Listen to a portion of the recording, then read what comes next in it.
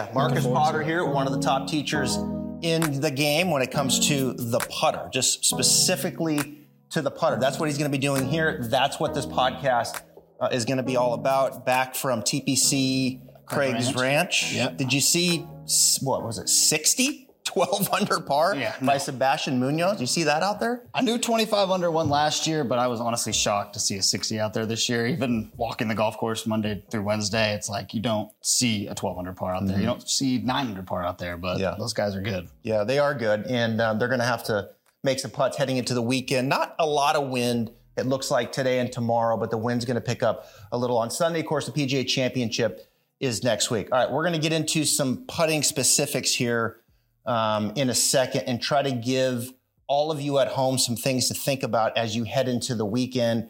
We get a lot of DMs. I know you get way more than I do when it comes to putting on, I'm pulling it, I'm pushing it, distance control, maybe centeredness of contact.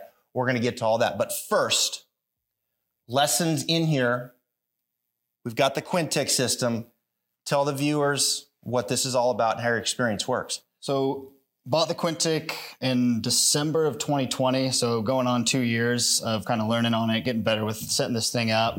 And it's the one machine for putting that you actually don't attach anything to the putter. You just have 2 little stickers. So there's no extra weight included. And it independently measures the golf club and ball. So what I like about that is you're putting with something that's not heavier. There's no extra weight involved. And it also is going to give you an independent measurement of what that ball is actually doing and what the putter is doing separately, which some of them, Sam Putt Lab particularly, kind of predicts the launch. It's kind of a guess in a sense, which isn't necessarily bad. But this thing's, you're actually seeing what the golf ball is doing coming off of your putter. And that's been a huge help for me as a teacher, just kind of learning more and more about kind of launch, spin, face angle at impact. Those have been kind of the main things, as well as acceleration that this measures. Mm-hmm. And as he comes over here, so you're seeing right now, you're seeing a little bit of the camera and the light bar here, just to kind of be able to see what's going on in the impact zone and as the ball rolls by.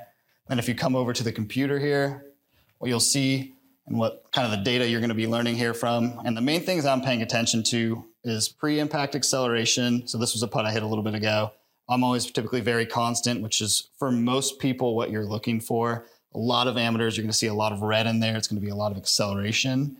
The next thing would be face angle at impact. Are you returning it to where you aligned it? Some people are going to line up a little open, maybe close it at impact, and that's something you'll learn about as you get on this. And then, so this last putt I hit, I launched it a little too high. They want between 0.75 and 2 degrees of launch, and that goes into shaft lean at impact, loft on your putter, setup, all plays a huge factor in that. And then cut spin, hook spin, backspin, forward spin. Kind of learning about what your stroke does to kind of put different spin on it and how your ball's rolling. Mm-hmm. So this one was very neutral, not necessarily the best roll, but it would still be okay. But that's kind of what you're learning about all this. And it's been incredible to actually kind of be able to put numbers to what I've been seeing over the last couple of years. So in here, we've got like a 10 to 15 foot putt, right? And that's kind of your baseline straight putt that you're going to be kind of working off of to get an idea of their stroke characteristics, how it makes up. And then from 100%. There, you start making some adjustments and then kind of quantifying it through the numbers per se. Yeah. The best way that you'll be able to see it with people that come take lessons from me here is I'll have you hit about 10, 15 putts where I won't say anything. I'll just kind of have you warm up a little bit, hit these putts. We'll get a baseline number. And then from there, I'll kind of make adjustments as I see necessary, whether it be setup, kind of putter, might have to de-loft it, add loft, or whatever it is. And then after we've kind of made those adjustments, we'll reconfirm by hitting more putts at the end on this and seeing what's changed, what's different, and what we can kind of learn from that. So let's talk about the face angle as we head into the weekend here. I would think, let me guess here, for a right-handed player, you've looked at more putting strokes than I have. For a right-handed amateur player, is a push or a pull more common?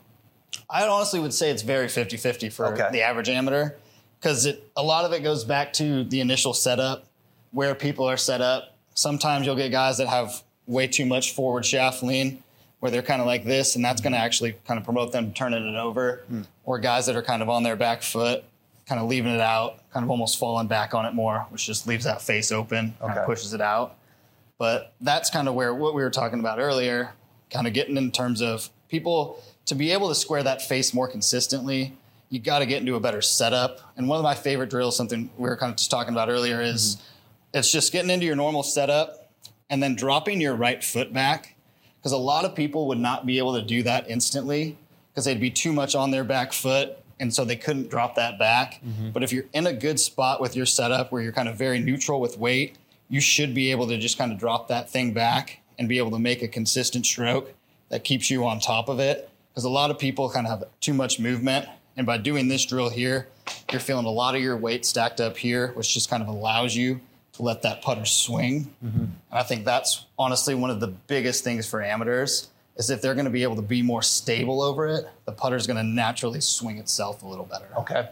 So if you take your setup there facing the camera, go ahead and grab the ball too. Like where do you see, and I know like every stroke's a little different, but just kind of generally speaking, ball position. So it's that goes back to a little bit of the setup as well, where this kind of becomes a big thing because I like looking at ball position based off of people's head. And everyone's going to be a little different. Some people might be more bent. Some people might be more this way. But what I've found that's kind of pretty neutral along everyone is anywhere from like left cheek to left ear, anything directly below that is typically a good spot. Because a lot of the time you'll get guys that have it too far back here. And if you look at that, that's kind of off my right cheek here versus a good spot. It's going to be more middle up than anything. But that's typically for most people, assuming a good weight distribution is going to fall between left cheek and left ear. What have you found on tour? Because you work with a lot of tour players as far as weight distribution. Is it mainly a little bit forward in the stance, would you say? Definitely more. And kind of going back to this drill here where dropping this foot back, it gets you on your left side. Kind of this, that's kind of a short game thing in general. I feel like chipping too, you don't really necessarily want to be on your back foot. Everything kind of wants to be on your front foot. And that's, I would say, applies to putting as well. What's like the conventional putting grip? Like when I look at your grip, go ahead and put your hands on there. Yeah, so obviously I'm using a round grip here, which is very unusual for a putter. But I would say reverse overlap is very much the most conventional grip here, where it's just kind of putting your left index finger, either some people do it over that or that. I kind of go over the second one, gets my hands more on top of it, but there's a lot of guys that are just going over that. Some people do interlock. It's not very common, but I've had great putters that have come to me using interlock.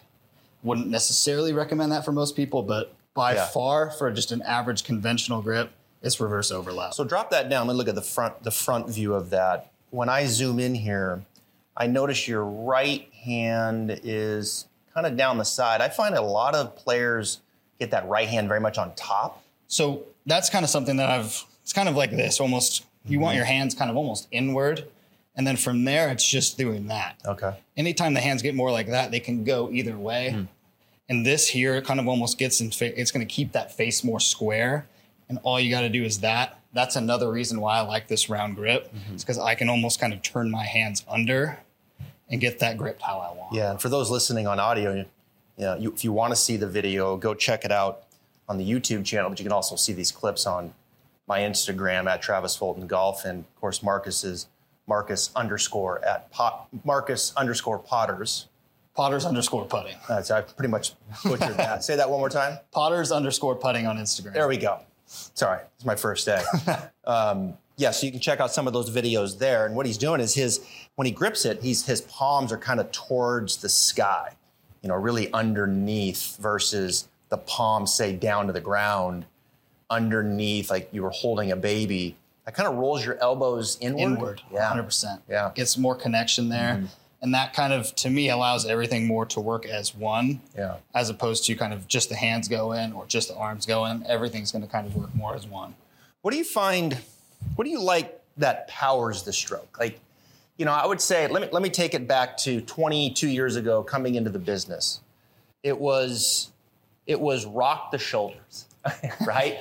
I mean, how many times did we read and hear that, right? Rock the shoulders. And rock implies the shoulders are kind of going up and down. Yay, nay? No. Okay. I mean, and again, it kind of goes back to how you interpret it too. Okay. But that's how most people would interpret it, as rocking the shoulders would be kind of like that, which is going to get your body kind of going out of sync here.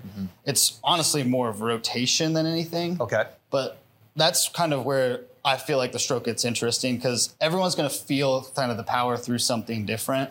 a lot of putters that I know, they kind of feel it through one specific area, whether it be like when I'm gripping it, the thing I care about is when I know my setup's in a good spot, if I move my left forearm back and keeping the same structure I have, that's going to get everything for me kind of moving together, as opposed to I've had moments in time where I felt like my hands kind of started the stroke and that got things out of sync. And versus kind of if I can feel like everything's in a good setup and this left forearm kind of keeps that same structure, it's going to allow for that stroke to just kind of function how I want, which kind of goes into the next thing about powering the stroke and for controlling speed. Yeah. The thing I care about, and I'll talk about this with almost every player I've worked with, is grip pressure. Doesn't necessarily matter what grip pressure you have. The thing I care about is maintaining that consistent grip pressure through the stroke. So if you're a 3, you need to stay with that 3 throughout the stroke. If you're a 7, you need to stay with that 7 throughout the stroke, because that's going to keep that tempo really constant, whether it be a more up tempo, kind of a little firmer grip pressure, or a little softer with a slower tempo. And that's kind of one thing I've been able to prove on the Quintic is when I've had guys, all right, all I want you to think about is just maintaining consistent grip pressure. Their acceleration becomes very constant versus, all right, now grip this one tighter coming through. And you really see the difference where it starts to show the acceleration coming through. Would you find that we were talking before we came on that there's a lot of different types of stroke profiles that you're seeing out on tour? As we see different swings, right? You can certainly see different patterns. But let's talk about like the ratio of the stroke. Are you seeing more guys take it back, say, shorter and then longer through, or are you seeing more guys take it back a little longer and shorter through? It's definitely longer and shorter through. Okay. Longer back, shorter through. Yeah. Something Brad Faxon, if you go on his Instagram, you would see he's talked a lot about where he's like, I want to see a longer backstroke and a shorter follow through. He's gotten that a lot from Crenshaw. But going back to the Quintic, if you measure people where they have a short backstroke, long follow through, you're going to see a ton of acceleration versus the other way. Almost if they go too long going back, coming through, it's going to be more on the deceleration side, which is actually going to allow them to kind of control constant. Yeah. So that's going to be better. Spieth's kind of a good example where he's super fast going back, but he actually does have a big backstroke. Jordan Spieth. Yeah. And then coming through, he's super constant. And he's one of, if not the best in terms of speed control on tour. And that goes back to he just knows exactly how that speed's going to come off of that ball.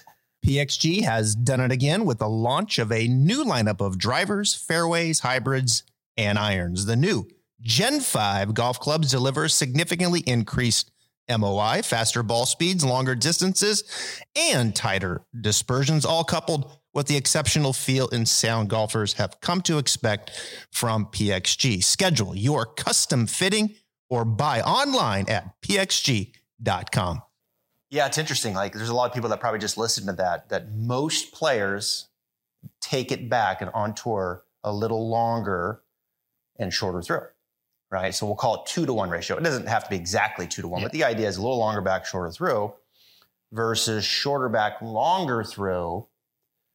But yet we know there's examples on both sides. Like there's certainly examples on both sides that might be a little shorter back, longer through, like a Jason Day, perhaps, who might have more of an acceleration coming through versus a Spieth, as you mentioned, is more of a, I like to say, cruise control, constant coming 100%. Through. Yeah. And that's kind of the thing where it's like, it goes back into a little bit of their personality.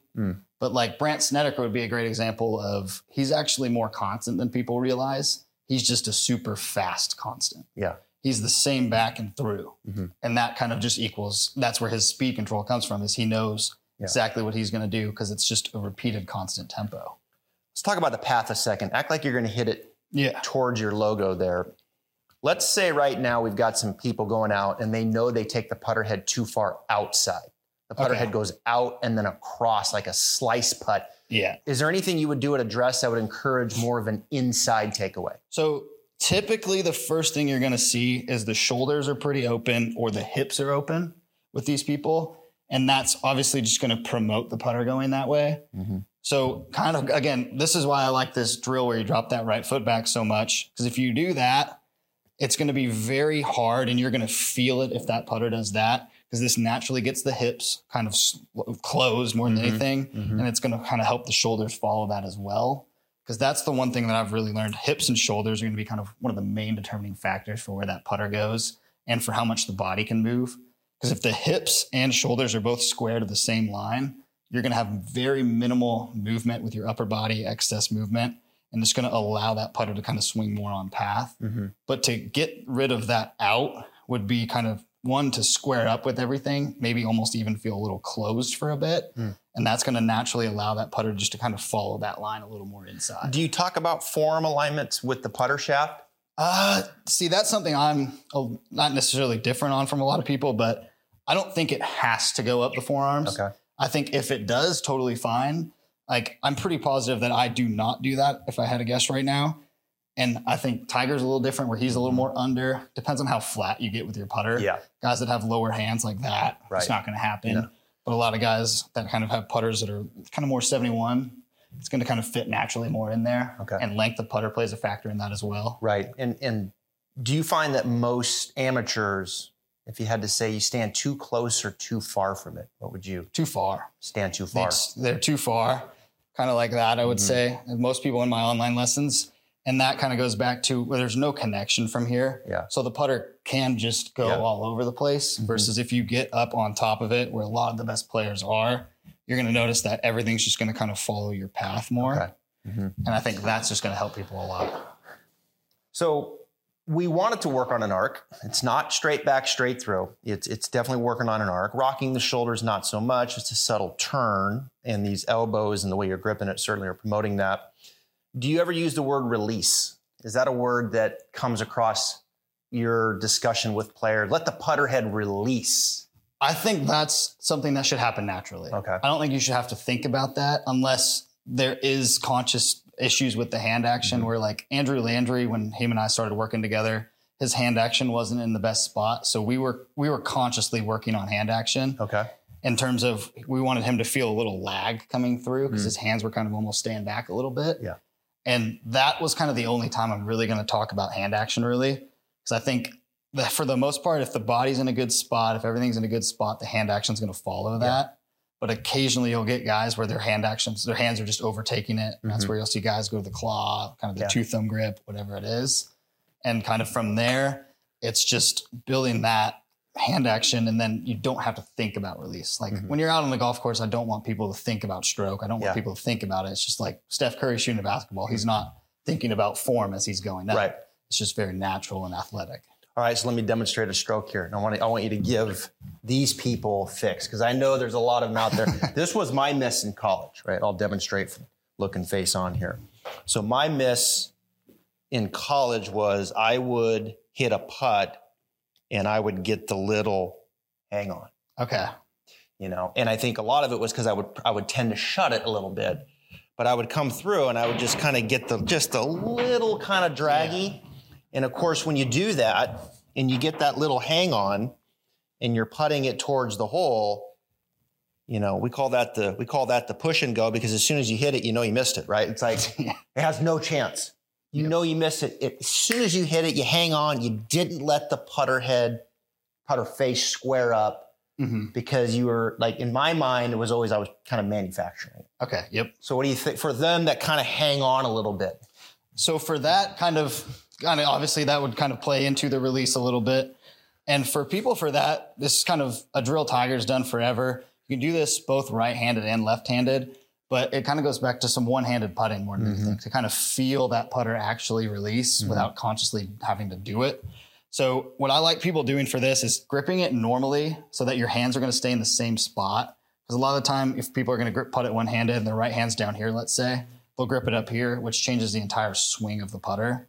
So I want you to just keep that hand in the same spot. But then the big thing, kind of another Tiger thought here, is wherever this is pointed. So if this is pointed to your belly button or whatever, that's kind of Tiger's feel. It should kind of stay pointed to that belly button throughout the stroke. And that's going to be something that naturally allows that to kind of release, versus if you do that, that thing's pointed out there now and it's not kind of here. It's not necessarily something that I want everyone to think about on course, but that's kind of the feeling of wherever this thing's pointed at on your body, it should kind of stay pointed to that same point throughout the stroke. And same thing left-handed. You can do this left-handed as well for people that kind of feel it more in their left hand. where it's just you want everything to kind of work down the line where it should, but this should always be kind of pointing to the same spot on your body. How about this one? I have a couple students that get to be defensive putters, good players, and it's almost like they can't get out of their own way. They get too defensive. They get to where they can't get it to the hole. You know, it's almost like they're not trying to make a putt that they should be trying to make. Now, in longer putts, they usually are good distance control and they can lag it up there. But on a 15-footer, they're not trying to make the putt. They're too defensive. Is there anything you would say or show them that would like, hey, here's how we can get more aggressive to pick the speed up of the putter head to get it there? And so that's kind of something where it's when guys get in funks on tour, that can happen. Yeah. Where they're just not feeling confident from that range, and it's like they just don't feel like anything's going to go in. And that's kind of where you almost change your idea of what you're doing here, as opposed to kind of trying to make it necessarily. You're trying to roll it over a spot with a specific speed. Mm-hmm. You kind of change your intent, I would say, is the best way to do it. Some guys that start leaving it short, can you see the hole on this one here? Yeah, back up. Almost as if you're putting to this hole from 15 feet, you want to almost envision that this is the hole. You need to add more space behind it, because some of these guys, it's almost like this is the wall and they can't go off that, or it's like a cliff here. And if they putt it past it, like fall off the cliff, it's kind of like almost the feeling of it, where it's like, okay, let's extend that out. And this is our back zone here. And so we can hit it all the way to here. And that kind of is the big thing where people are almost putting too much to the point and not kind of thinking about the speed that they want with it. Mm-hmm. And I would say that's one of the biggest things, where it's like, if you're here, as opposed to thinking this is a 10-foot putt, you almost just like, okay, I've got a 12-foot putt now. And then with the break in there, you're kind of like, oh, I'm trying to roll it over this portion. Yeah. Get a little less specific. And I would say that's honestly probably one of my best advices for people with green reading would be, you want to be less specific than you think you need to be. I can't tell you how many of the best putters on tour are trying to roll it over half of that. Yeah. They're not trying to get their line perfect. I mean, a lot of guys I've heard use a line just to general alignment. They're not going to go in dead set on where that line is. But a bunch of different guys are like, I'm just trying to roll it over the left side of this little mark here. And I think that kind of opens it up, because the hole is 3.5 inches big. And based off the speed that you have, there's so many different lines it can go into. And so when you get too specific, I think that gets people kind of locked in a little too much, and it's not freed up, versus, okay, if I can just roll it over the left side of that with 1 to 2 feet by speed, it's probably going to go in. Yeah.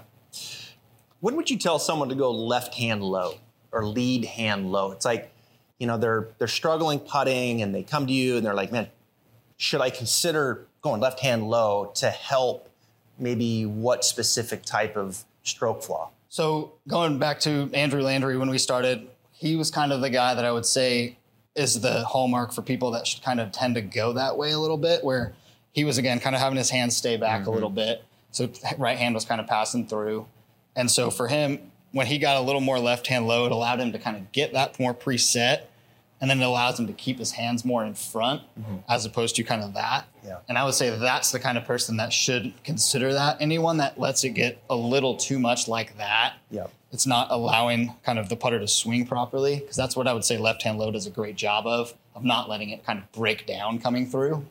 And Spieth is a great example where Dave Stockton would be kind of an example. He's more right hand low, obviously, but you keep that left hand going more towards the hole, which kind of is a little opposite of what we were talking about earlier, where that stays released. Yeah. But for some people, that's going to be the feeling that's needed to kind of be able to keep that face square and down the line. And for those that, you know, on his point, and I'll kind of step in here, you start striking it low on the face consistently, that left, what he's doing there and that little flip underneath can cause that. So left hand low can kind of help move that impact point up 100% to the center of the face, which goes into my next question, which is, you know, when I watch, there's something about great putters and that end point of the stroke, where it's that abbreviated, like we talked about earlier, the 2-to-1 ratio, but it's like this lower, more abbreviated finish. It's almost like, to me, it's like the analogy is the catcher's mitt. It's like the putter head's coming in at that constant speed, and it hits the catcher's mitt, and it stops, and it's committed. Do you like that kind of sensation of an end point of the stroke? Yes and no for some people. Okay. I think for most people, it's going to be pretty helpful because that is one of the things that I'll see very commonly with a lot of my online lessons is the follow through just doesn't have an end point. They just keep going. And that's going to kind of lead to acceleration, lead to just bad speed control because they don't know what the stroke's going to really do. So I think the formula for that more than anything is like just trying to stick and hold that follow through. Because you don't want that thing to constantly be moving. Everyone's going to have a little bit of a different, you might have a tiny recoil in there, which there's nothing wrong with that.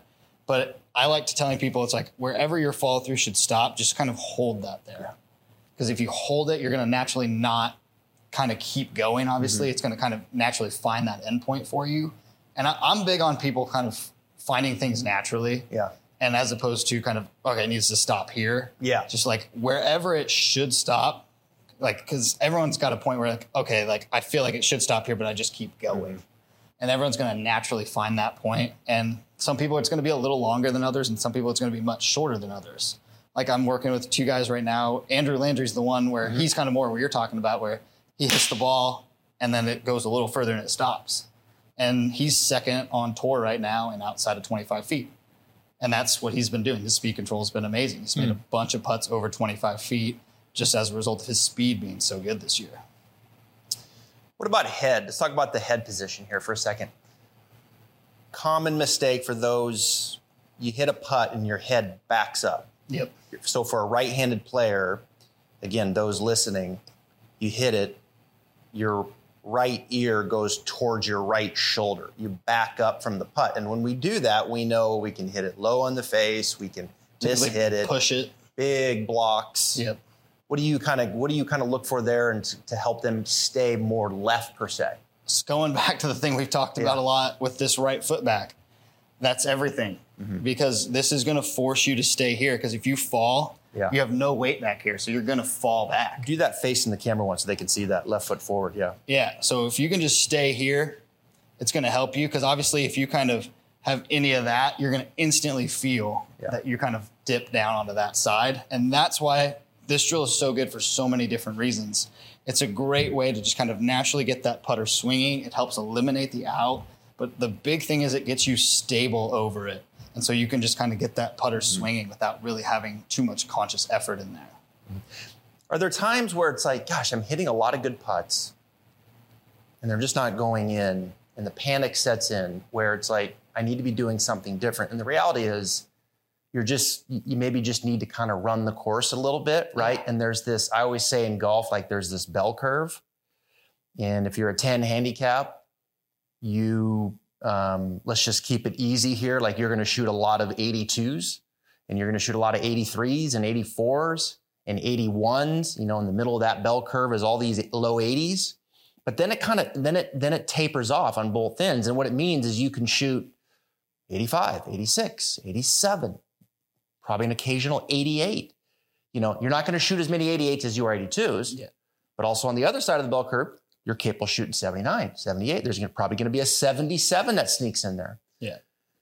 And that's your bell curve. Like you're a 10, you have the capability of all those things to happen. And of course, sometimes it's putting, like just making putts, right? Not free putting. Right. So it's like, I'm not making anything, but do I need to change but I'm hitting good putts. They're just not going in. You just have to be patient. And that's the hardest thing, especially for guys on tour that are trying to do this for a living, is when they're like, I'm doing everything right and it feels good, but I'm making nothing. And it's the hardest thing to say, but it's the thing you need to say is like, if that's the case, then you're doing something right. And if you keep doing these things right, that will change. Yeah. Because like when people start telling me, they're like, oh, like I'm hitting really good putts and I'm burning edges, I'm lipping out a lot. That means that it's been narrowed in a little bit. And if you keep doing what you're doing, it's just going to keep getting narrowed in. And those lip outs are going to kind of start to turn into lip ins, and then they're going to start going in. And that's kind of where within putting, it gets so result oriented where like you either make or miss. It doesn't matter. You can't hit the fairway and hit a 300-yard drive. You either make the putt or you miss the putt. There's no other definition for it. And you kind of have to turn it into, I hit a good putt. I did what I wanted to do. And from there, it's out of your control. Like one of my favorite things, you're starting to see a bunch of these videos, if you guys are on Instagram, where people are using perfect putters or ramps for golf balls and setting up at about 20, 25 feet, rolling them from the exact same spot on the same line, the 5 golf balls and one of them goes in. Yeah. Greens are imperfect. It's the same thing out on the PGA Tour, where these guys have the best conditions in the world, and the greens are not always going to roll the exact same because they're just imperfect surfaces. Yeah.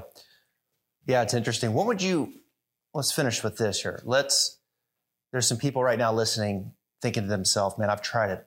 I've tried a lot of things. I'm a bad putter, or there's others that have been putting maybe a certain way, and they're considering, I need to blow this thing up and start over. Like, at what point would you say to someone, look, I'm going to pretty much kind of change everything. Like, it's time to blow it up and let's say, per se, create a new chapter mentally where there's no history.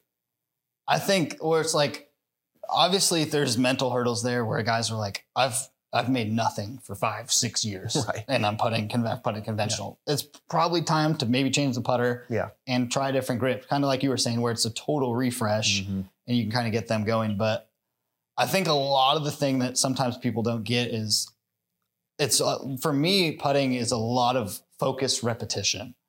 And so I think anyone can kind of overcome bad history of stuff and improve on it, based off of seeing a lot of putts go in, knowing what they're doing.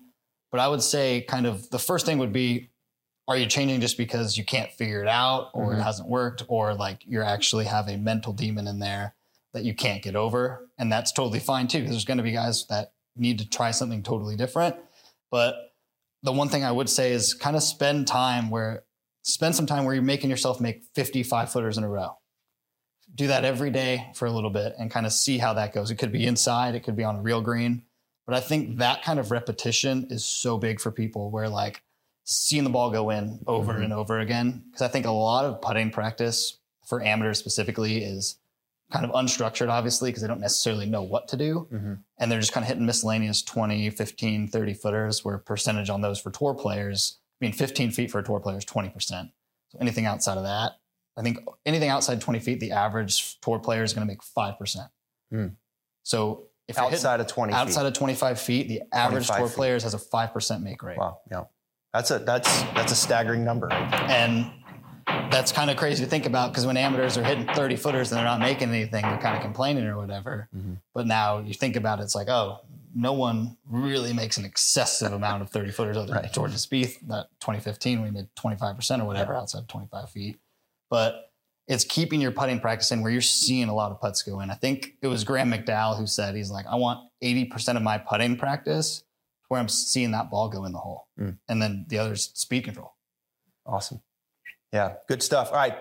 So tell everyone here how they can get a hold of you here. He's moved to the Jacksonville area. He's going to be spending a decent amount of time here in addition to obviously his busy travel schedule. So how do they get a hold of you for those that live in this Northeast Jacksonville area and want to come see you?